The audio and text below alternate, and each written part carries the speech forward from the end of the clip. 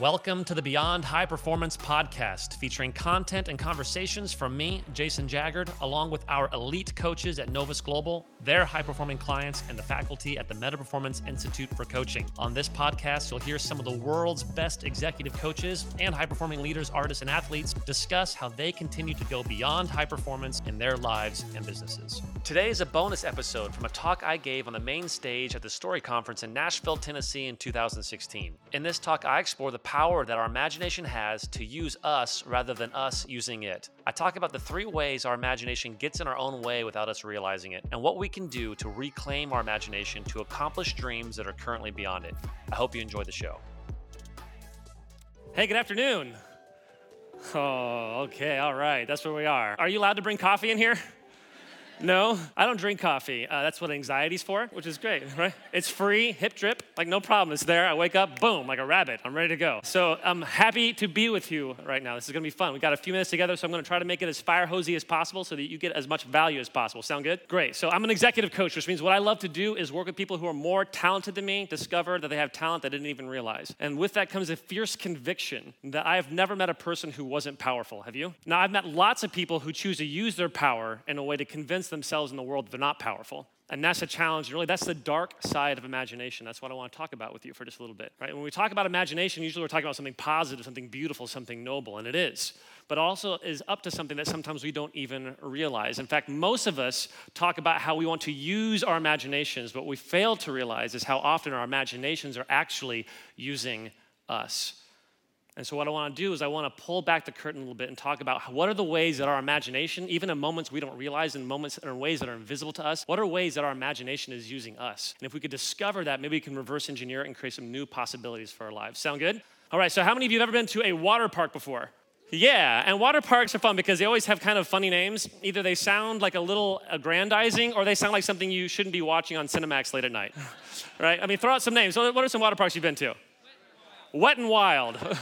Yeah, that's exactly. It's like your 16-year-old daughter, hey, I'm going to Wet and Wild. Oh, no, you're not. Come on back. Right, go, what's another one? Typhoon Lagoon. Yeah, great. It rhymes, it's fantastic. What's another one? Soak City. That one could go either way, really. Right, that's fantastic. Yeah, so I grew up in Kansas City. Any Kansas City fans? Okay, right, 7 of you. Great. And there is a water park called Oceans of Fun. Now, it's in Kansas, which means you can know a lot about Oceans of Fun. One thing you know that it's not is oceans of fun. I mean, on a good day, it's like puddles of fun. And because the average age of the person who goes there is 7, it's more like toilets of fun. Yeah. But any water park has a ride called the Lazy River. How many people love the Lazy River? Yes, it's fantastic. Right now, how does the Lazy River work? Yeah, you sit in it, right? And then there's a current that takes you a certain direction. Now, is it witchcraft? How does the current work? Do they have people like with sticks in the morning and all of a sudden Rafiki does his thing and is that how it works? No, how does it work? Yeah. Underneath the surface of the water, there are jets that take you in a certain direction, whether you want to go that way or not, right? And now, have you ever tried to swim against the current? Yeah, I mean, it's kind of fun for a while, isn't it?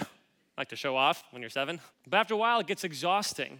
What I love about this space is it's not just a presentation of ideas, that these ideas actually exist in the context of your life. So how many of you right now feel like there's a current that sometimes you're swimming against in your life? How many of you have come here with leadership challenges, financial challenges, possibly spiritual challenges, organizational challenges, and it feels like, have you ever noticed every time you try to change something, like you read a leadership book or something, you hear a good idea and you try to put it into practice, and all of a sudden you realize it's a lot harder than you thought? And that's the force of trying to swim against the lazy river. Because the reality is, beneath the surface of our lives are conversations that our imagination is having, whether we realize it or not, that's taking our lives in a certain direction, whether we realize it or not. And most people try to get you to swim harder. What I want to talk about is how do we change the jets? So just for a few minutes, we're going to talk about a few jets that unknowingly move our lives in certain directions that usually veer towards mediocrity, apathy, and a life that is less than what we're capable of. You ready? Okay, great. So first I want to do an exercise because it's the afternoon, okay? So what I want to invite you to do, I want to invite you to commit to do something that I'm about to ask you to do before I tell you what it is. Sound good? Okay, now a disclosure, I've done this all over the world. I've done it with thousands and thousands of people. Not a single person who has ever committed to doing it before I told them what it was has ever been dissatisfied, which sounds like I'm Don Juan. But we'll get to that in a second, right? They have never been dissatisfied, kind of thing. I'm going to stay up here, so you don't have to worry, all right? So I'm going to ask you to do something. and you're gonna commit to doing it before I tell you what it is. And the way that you're going to commit to doing it is you're simply going to stand up. So right now, if you're willing to do the thing that I'm inviting you to commit to do, before I tell you what it is, just stand up right now. You don't have to stand up, it's no problem. Fantastic, I hear chairs thumping all over. Right now, if you make eye contact next to the people next to you, by the way, this is how you start a cult. So you're doing great. You didn't know that's what Story was becoming. Congratulations. All right, so make eye contact with each other. So let's get a good social lather, right? Yes. Excellent. Now, if you see that young, pretty girl, that handsome young man, now's the time to hello. Great. Now, have a seat. Little conference romance. She will not leave him dissatisfied. All right. Okay, so here's what I want you to do. I want you to close your eyes, which is a dangerous thing to do when you're not allowed to have coffee. Now, I want you to imagine in your mind a child in a supermarket going absolutely crazy. Can you imagine that in your wildest dreams? Imagine the tantrum. Imagine the movement. Imagine the tears and the volume. I want you to imagine it viscerally in your mind, what it looks like for a little kid to just go crazy in a supermarket. Wonderful. Now, I'm going to count to 3. And on the count of 3, you are going to go crazy. Now remember, you committed. You committed. I see some eyes glaring at me. It's no problem for me. I get to get on a plane, go home. Okay? 1. 2. 2.5. 2 3/4. Okay, now slowly, very, very slowly, very, very, very, very slowly, open your eyes, slowly open your eyes. I'm not gonna make you go crazy. Now, what we call it is a punctuated cognitive response. We do this in our trainings. What it does is it lowers the water so you can start to see the jets that are there all the time, but we don't realize they're there until we bump up against them. It's what the Italian neuroscience Antonio Damasio called somatic markers. Every human being has somatic markers in their brain, boundaries in their brain, that we don't realize are there until we bump up next to them. Now, these boundaries usually are good because they keep us from doing stupid things, like, say, jumping off a cliff or going to see a Michael Bay movie. Like, these are positive.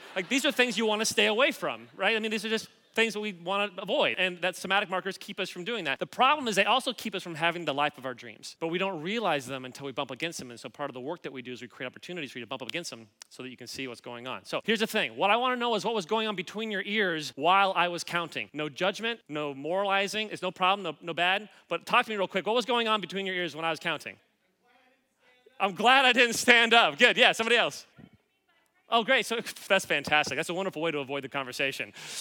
Yeah, getting technical. So what exactly does it mean to be crazy? It could be anything. Maybe I'm crazy right now and you can't tell. Yeah, good. How many of you had this experience of anxiety? Anybody have an experience of anxiety? How many of you were thinking, I wonder if I'm going to be the only one? Right? And you had like a gradual, like you're going to look to your right and your left. Are we doing this together? Like hold hands? All right? Kind of thing. And some of us sometimes have a strategy for crazy, like we're going to gradually do it and see what's going on, like, kind of a thing. Work ourselves into a lather, right? And here's the thing, at any given moment, most people, we wouldn't say that our lives are governed by fear, but according to somatic markers, our lives are always governed by fear. The thing is, we choose to live lives in the lane, and so we never experience the fear, right? Another way of saying that is every human being, this is a first jet, everyone has a need and a longing to look good. Everyone say, look good. Look good. It's like when you ever been walking down a road or something and you trip? What instantly do you do after that? Yeah, you look around, right? Now, is there a biological connection between you losing your center of gravity and turning your head from side to side? No. We look around, why? To see if anybody else saw us, right? Now, if someone else saw us, does that change what happened? No, but it doesn't stop us from caring about it, does it? Because everybody, I'm assuming, got dressed on purpose this morning because we all want to look good, right? And by the way, do you think this has leadership challenges and leadership implications even for our art? Absolutely. And here's the thing, this is the cool thing about somatic markers. At any given moment, there are rational, healthy, beautiful choices that are not even available to us. They're not even on our radar because our fear has already told us, don't go there.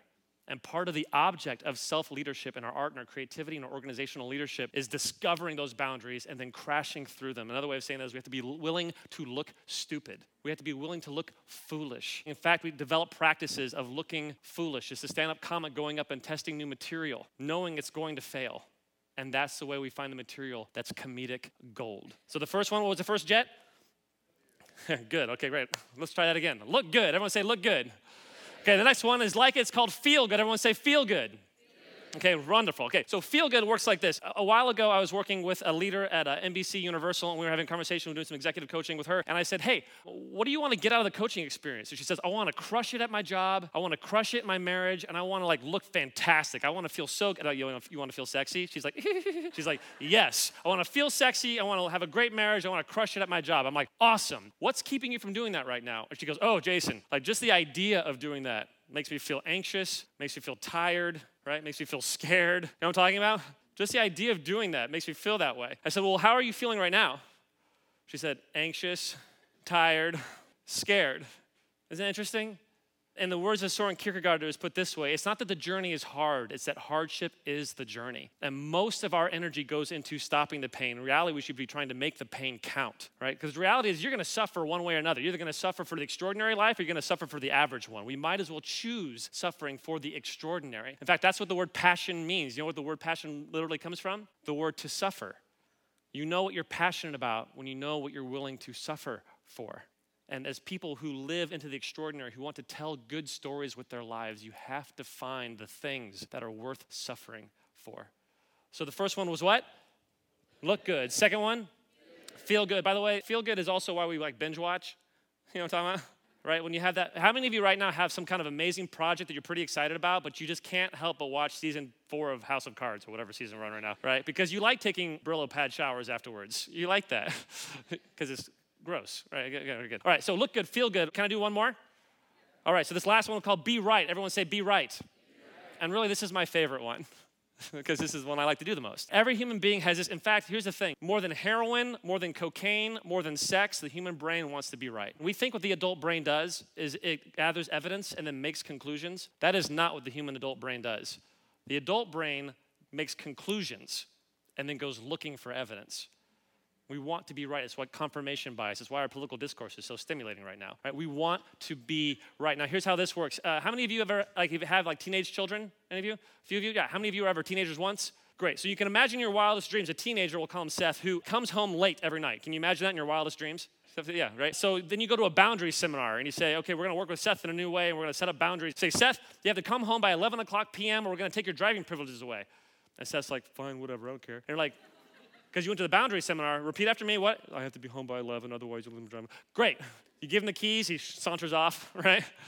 And then you and your wife or whoever, you're sitting down and you're watching Wheel of Fortune or whatever it is parents watch when their kids are away, right? And it's 10:30.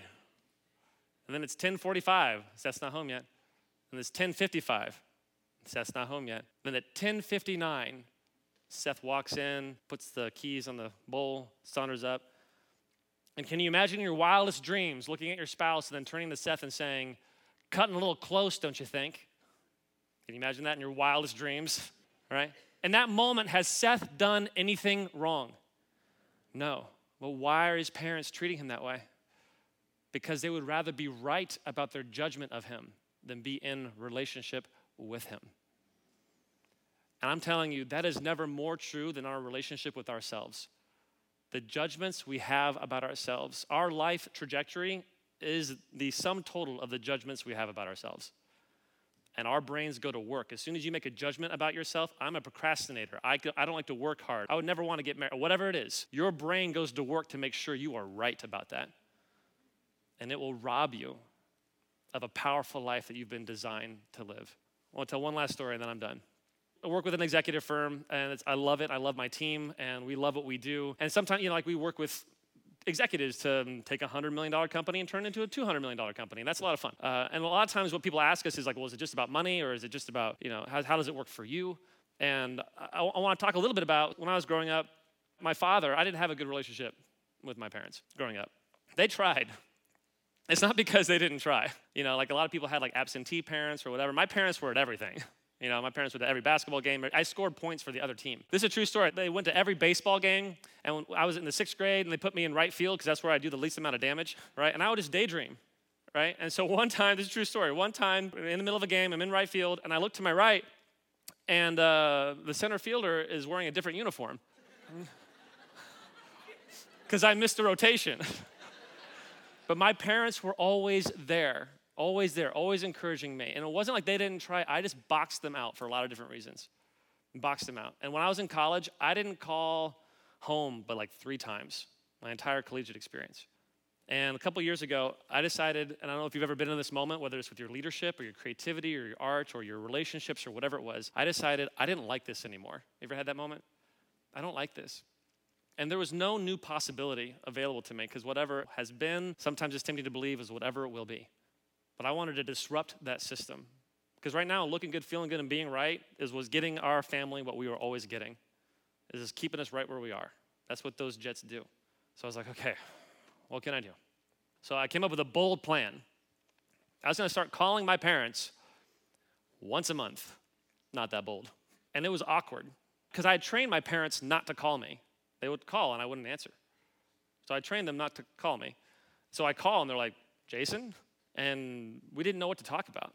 And then my mom would say something sad, and I'd judge my mom for being sad, and then she'd get hurt that I judged her, and then I'd feel shame because I judged her, and then we'd be off to the races. Am I the only one, right? So then we did this for a while, and then I was like, okay, I'm going to up the ante. I'm going to start calling once a week. Once a week. And sometimes I got the phone as like putting a hand in a blender. Like, why am I doing this? And the definition of insanity is, same thing over and over again, expecting different results. Why am I doing this? But I wanted to disrupt the system. And after a while, we kept doing this for a while, just a few months, and I actually started beginning to develop an embryonic kind of relationship with my parents. Then I was starting to feel the big mo a little bit. I was kind of feeling good about it. I was like, okay, let's, so here's the thing. I don't know if you ever how many of you moved away from your family at some time in your life? Like you move away to college, or you go to LA or to New York or to Nashville or Chicago or whatever. You always feel like you've grown, don't you? You feel like you've grown so much. I moved away from Kansas 13 years ago. I'm in LA. I've grown so much. And then you go home for the holidays. There's a reason why your family can push your buttons. It's because they installed them. Right? So I was determined to do something new. And so I called my parents and I said, Mom and Dad, they said, yeah. And I said, we're going to have a good time over Thanksgiving. And they said, okay. And I said, Mom, my mom is gorgeous. She was in the Miss Kansas pageant. I don't know how my dad landed that. Like alcohol was probably involved, something like that. I said, Mom, you're going to dress up. You're going to look nice. I said, Dad, you're going to wear whatever it is you wear. And we're going to go out and we're going to go to a nice restaurant. So in Kansas City, down the plaza, there's a restaurant called Skies. It's a rotating restaurant in the city. I love restaurants around Top High. And I said, we're going to go to the restaurant. We're going to walk into the restaurant and people are going to turn their heads. You're going to see Mom and like, who is that woman? They're going to look at my dad and they're going to be like, how did that happen? And I'm going to be behind you. And we're going to do this together. It's going to be fantastic. Afterwards, we're going to do something fun. What do you want to do? And they said, let's go see Monsters University in 3D. And I said, okay. And remember, they said this on the phone. They said, you want to hang out with us? I said, let's do this. So we did it, and we had a great time, and now I'm feeling really confident. So I said, hey, Dad. He said, what? I said, for Christmas? He said, yeah. I said, I'm going to take you clothes shopping. And my mom goes, your father doesn't want to go. My dad's like, shh. And he looks at me and he goes, can we go to the Gap? And because I had been watching a lot of Crazy Stupid Love at that time in my life, I said, Dad, be better than the Gap. And so we went to J. Crew, and we walk in. So we go to J. Crew, we walk in, and I thought my dad was going to feel self-conscious, insecure. I mean, he dresses like a math teacher from the 80s because he was a math teacher in the 80s, right? And we walk in, and my dad gets into it. It's awesome. We're like putting stuff on. He's walking out like it's a catwalk. We're taking pictures. He's like, yeah.